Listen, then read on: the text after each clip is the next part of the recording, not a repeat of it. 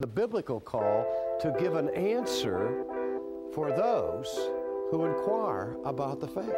We are always prepared to give a reason for the hope that is within us.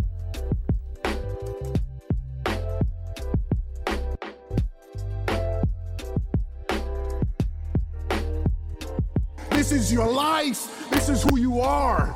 This changes the way you understand yourself as a human being and every other human being.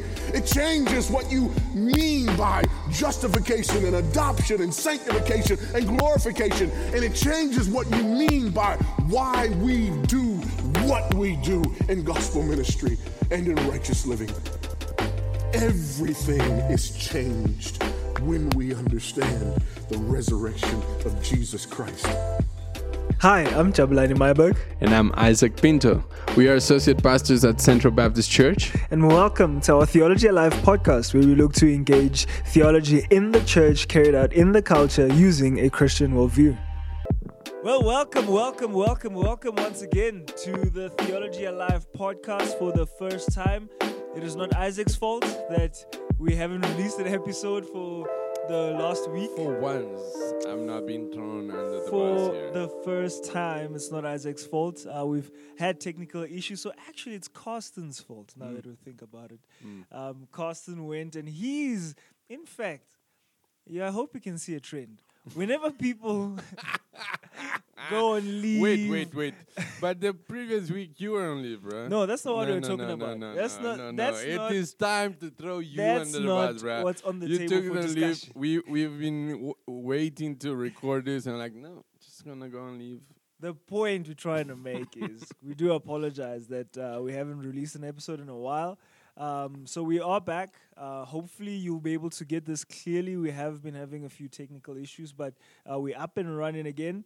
And today we're actually finishing with the statement of faith. This, I'm hoping when Carsten gets back after that line, he's going to add some cheering.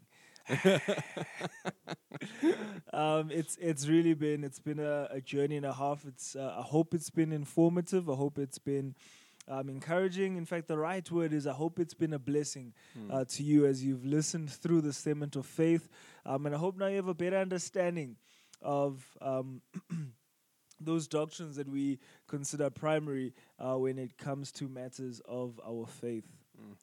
So this section, the last section, number 12 of the Statement of Faith, reads, "We believe in the bodily resurrection of both the righteous and the unrighteous, that all people will appear before God's judgment seat to receive their due for the things done while in the body, that those whose names are written in the Lamb's book of life will enter into eternal life, but the unrighteous into eternal condemnation, and that according to God's promise, we look forward to a new heaven and a new earth in which righteousness dwells, when we will forever be with the Lord, and He with us.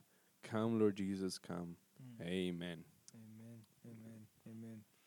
So today we look at, the first thing we're going to look at is we believe in the bodily resurrection of both the righteous and the unrighteous. So what do we mean when we say we believe in the bodily resurrection of the righteous and the unrighteous? So what we understand is it is appointed unto man once to die.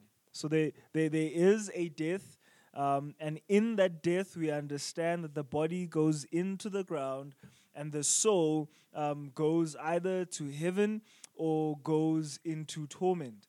But we do get this picture in Scripture that there will be those who are in heaven and there will be those whose bodies are in the ground.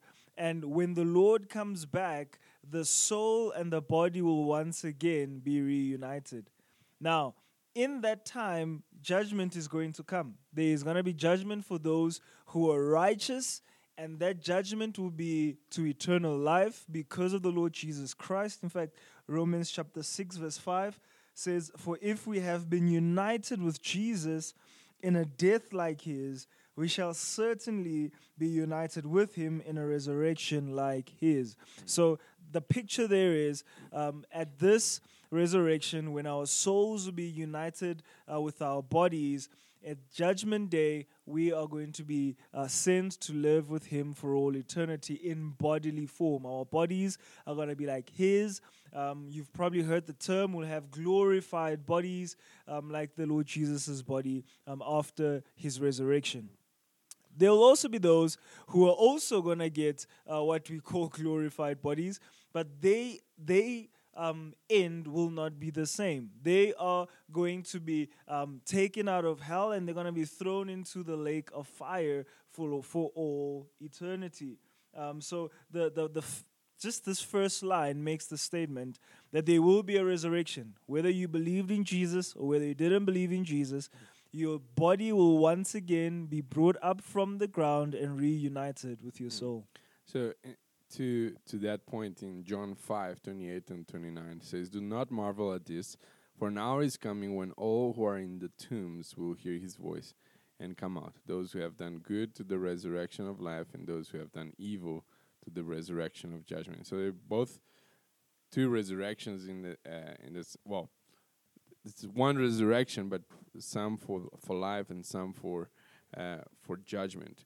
And so this is a sobering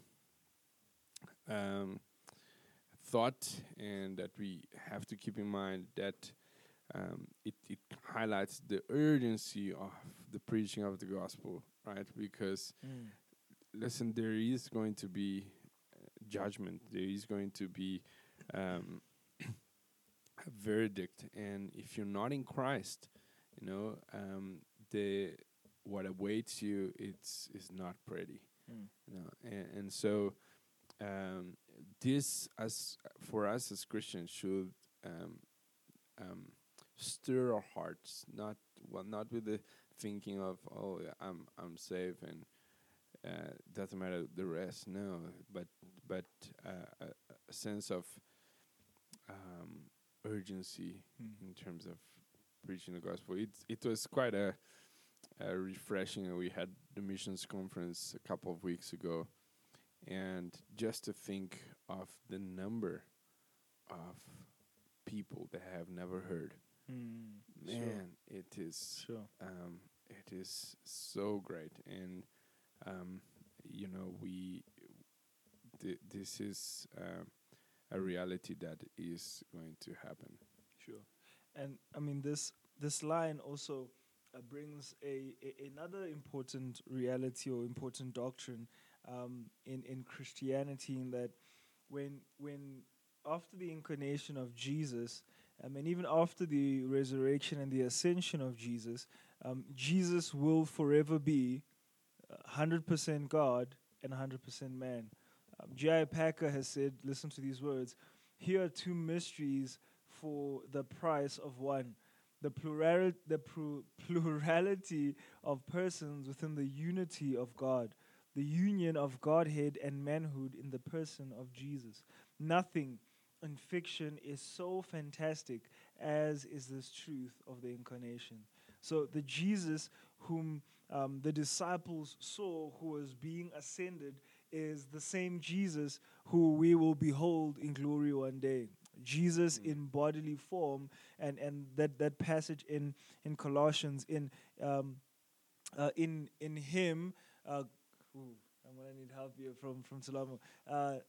The deity was pleased to dwell. In Him, the deity, the fullness of deity, deity was pleased to dwell.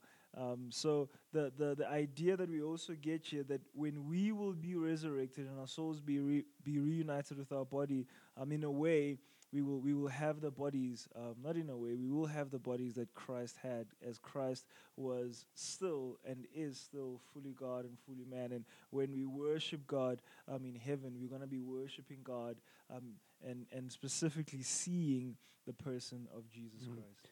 And I mean, that is going to be glorious for us that know Him, but so scary for those that do not know. And so moving on to 2 and 3, in terms of the judgment, Matthew 7:21-23, "Not everyone who says to me, 'Lord, Lord,' will enter the kingdom of heaven, but the one who does the will of my Father who is in heaven.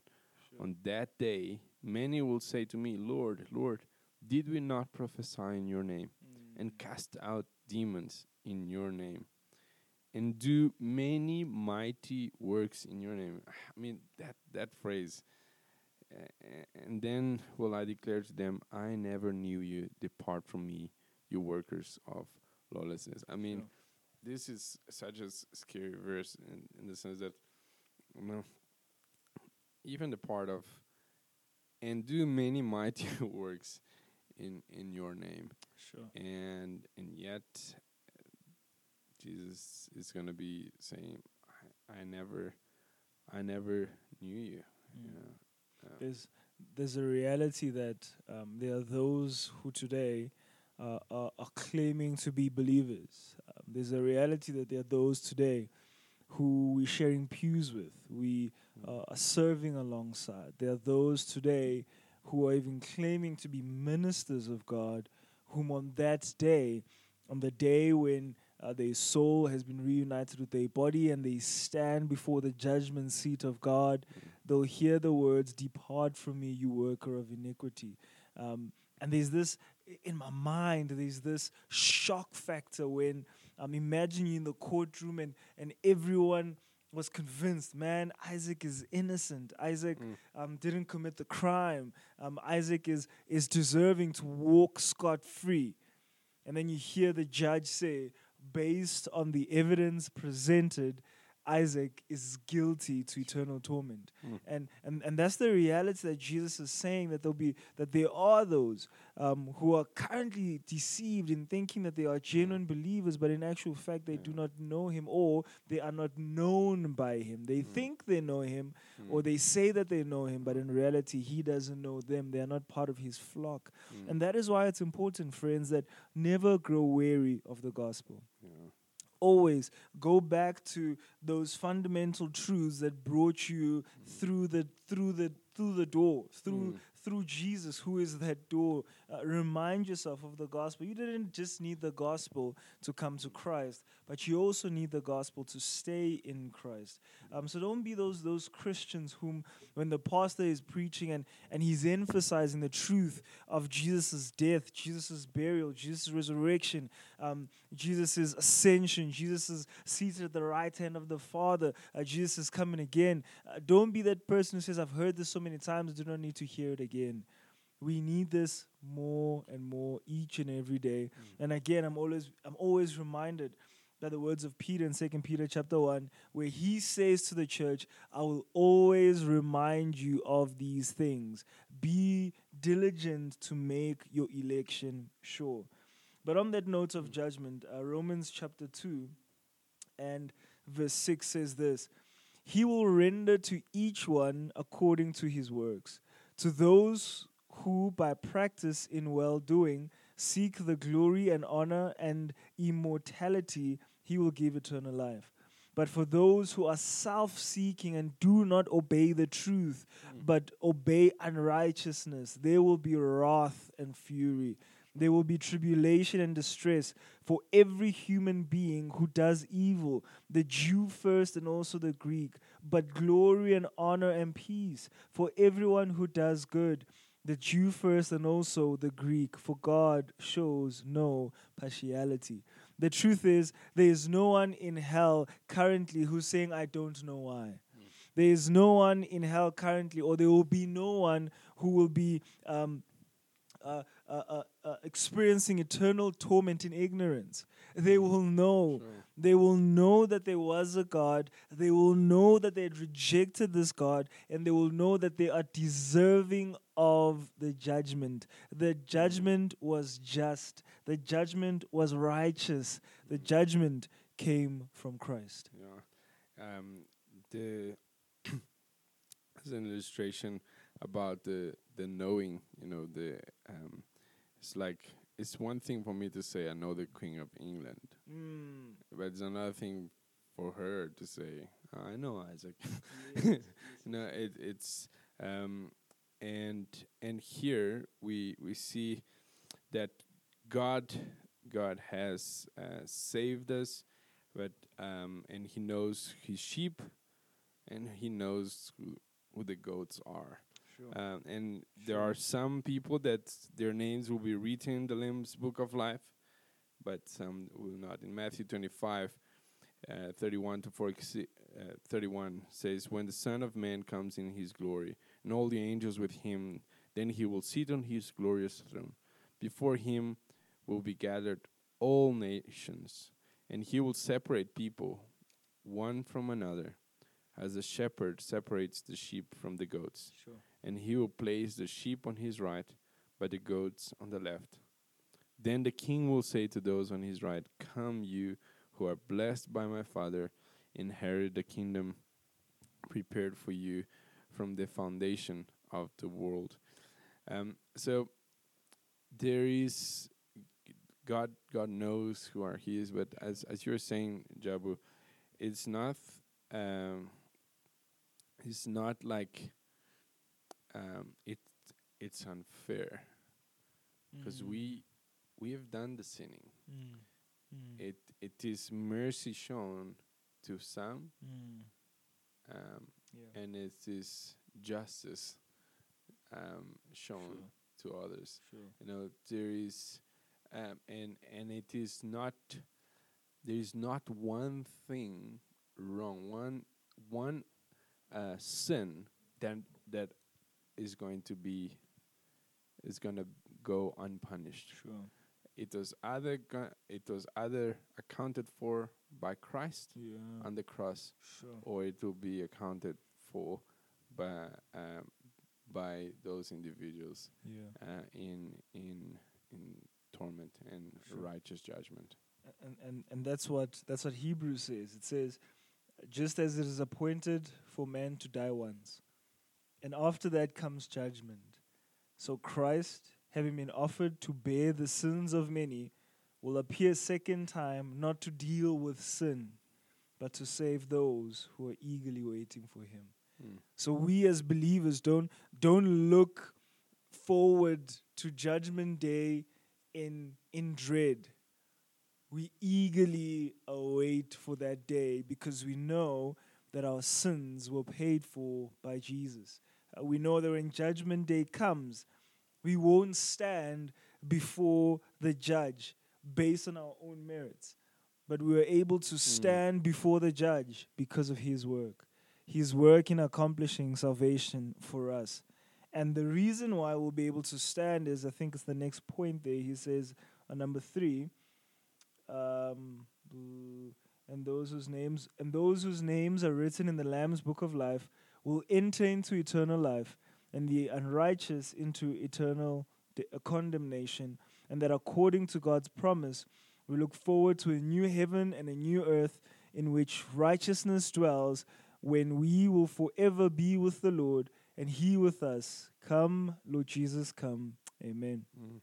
I think it's important for us to stress, is your name written in the Lamb's Book of Life? There's no bribing your name in there. There's no, I have a connection, someone is going to sneak me onto the guest list. The only way to make it on the Lamb's Book of Life is through faith in the Lord Jesus Christ and by his grace. Sometimes definitions are good reminders of God's saving work. We, as Isaac was saying, have received mercy. Mercy means we will not receive what we deserve. We don't deserve heaven. We don't deserve eternal life.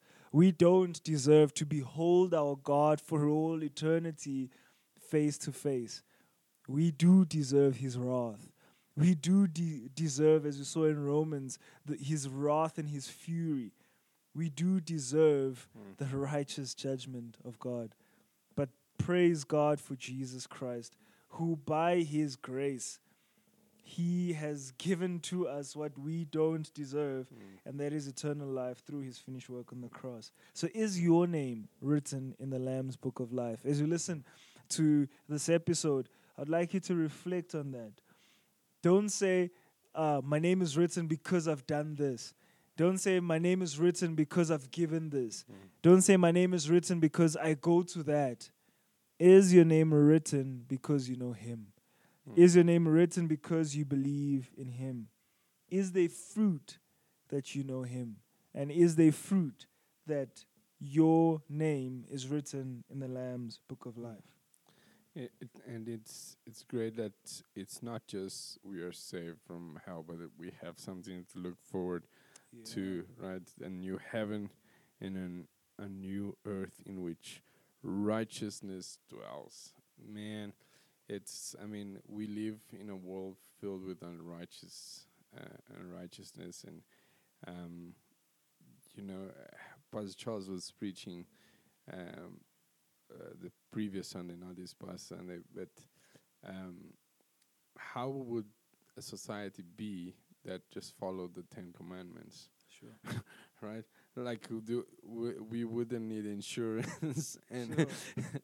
but it's like we are unrighteous people. We do that which is wrong, but it is so great to be looking forward to new heaven and new earth where righteousness dwells, but also we're gonna just enjoy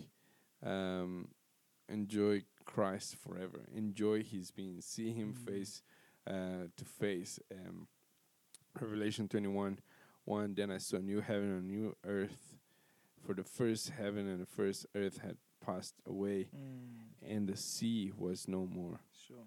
And it is really something to be looking forward to. If your name has been written in the book of life, as Joe was mentioned, as you are mentioning, Joe, like there is this, we know from the epistles that this is not our home. We are just passing through. We are citizens of heaven. And we ought to be looking forward to that. Man, I've often said that I'm tired, tired of my own sin. Sure. I'm tired of the sin around me. I can't wait for the day where I'll be in the presence of God and in the absence of sin. We talk about the 3 Ps. In salvation, in faith in Jesus Christ, we are freed from the penalty of sin. There is therefore now no condemnation for those who are in Christ Jesus. We are freed from the power of sin. We are no longer slaves to sin, but we are now slaves to righteousness. But man, I cannot wait for the day where we are free from the presence of sin, where death will be no more, where sorrow will be no more, where every tear will be wiped by the Lord Jesus Christ, where we will behold him face to face, where creation will be once again what he had intended it to be. We see the picture in the garden where God had created man, and he had created man to worship him. He had created man to find our satisfaction and our pleasure from him. We were created to live in obedience to him, but sin came into the picture. But there's coming a day where he's going to create that again, a new heaven and a new earth, where we will be able to work to the glory of God without this element of sin. We will be able to live and enjoy fellowship with God without sin coming in between that. Because sometimes today we do feel that wedge. But that wedge is not because God has moved away, but it's because we are stuck in our sin and we feel that God has moved away from us, but it's because there is sin that we have left unconfessed. That will be done away with. Man, I always think of the image of God as walking in the cool of the day. Man, just thinking of that type of fellowship with God, where we will be able to behold him, to worship him in spirit and in truth, without questioning, man, was my worship genuine this Sunday? We will be able to be, Paul talks about the immeasurable riches of his grace will continue to be unfolded by this God for all eternity. Will continue, I believe, we will continue to be learning about our great God, because there's so much to know about him, and that's going to be our ultimate desire, to know him. Yeah. And even in addition to that, Jabu, I was listening to D.A. Carson, and he was just pointing out, even in terms of knowing other things as well, and for example, the fellowship that we will have in heaven. And he was pointing out that, for example, there is going to be people from every tribe, language, and nation and tongue, right? And so I think I'm going to have an eternity learning Zulu, Sure. and Gundo will finally, Tolamo will finally greet me in Portuguese and talk to me.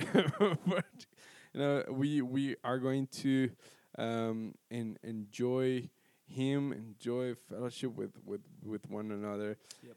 And so it is the way this statement ends, I think is appropriate, right? Come, Lord Jesus, come. Yeah. We ought to be looking, our souls ought to be looking in anticipation for his coming. Sure. Well, I want to end by words from City Light. That song, I Want to Know You. I think it's a fitting way to end just even the series in the Statement of Faith. And even as I read these words, I really hope that this is the desire of your heart as you listen to this. May you be one who says, I want to know him. May your life's desire be to grow in your knowledge of the Lord Jesus Christ, but also to be transformed in his image. Because then the more you know God, the better you become. Because even the sins that we commit, we know better that he doesn't love that. And because I want to please him, I won't do it. So listen to these words. It says, I tried in vain 1,000 ways, my fears to quail, my hopes to raise. But what I need, your word has said, is ever only Jesus. You died, you live, you reign, you plead. There's love in all your words and deeds. This weary heart finds all its needs in ever only Jesus. Though some should curse me for your name, I have no fear, I have no shame. You stand with me for all my days, my ever only Jesus. Like wave after wave on the ocean, like all of the sand on the shore, your beauty and glory are endless. Oh, Jesus, I must know you more. I want to know you, Jesus, my Lord, King of the heavens, King of my soul. I trade my treasures and all my rewards, Jesus, to know you, then know you more. Amen.